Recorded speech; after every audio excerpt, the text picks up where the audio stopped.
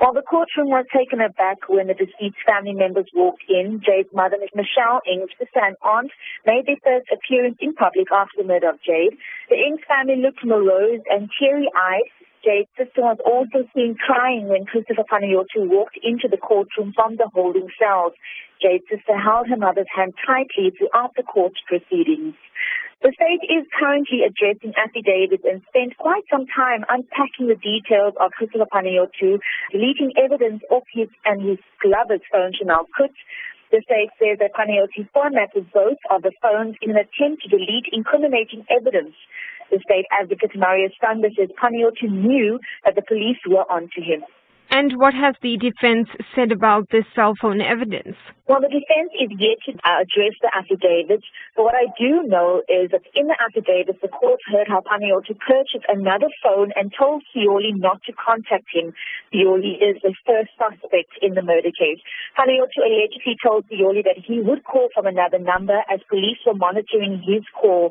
In the state's affidavit, Advocate Maria Standa says, and commented also on the passport matter, citing that the passport is with the High Commission in Victoria, and by law the state cannot ask the High Commission for the passport.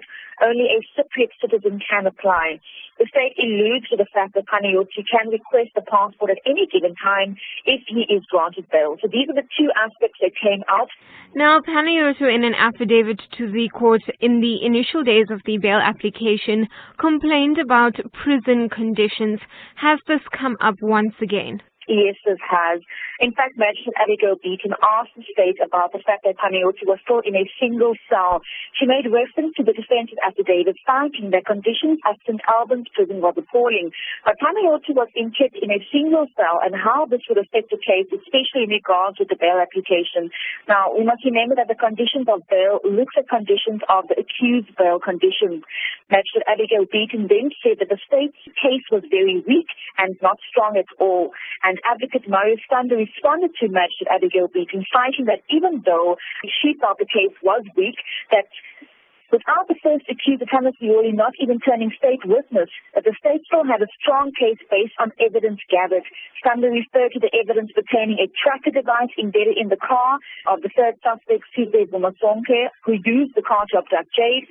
He referred to the evidence being linked to Panayiotou and Sioli because there is an alleged direct link, and also said that one must rule out robbery. Now, Paulse's phone calls were traced to Sioli and also back to Panayiotou.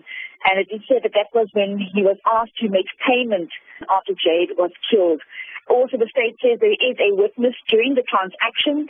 The witness is said to be Sioli's girlfriend who was present. The state also says a forensic DNA procedure will be done to identify whether Panayiotou in fact touched the money, and that will possibly link him to the murder.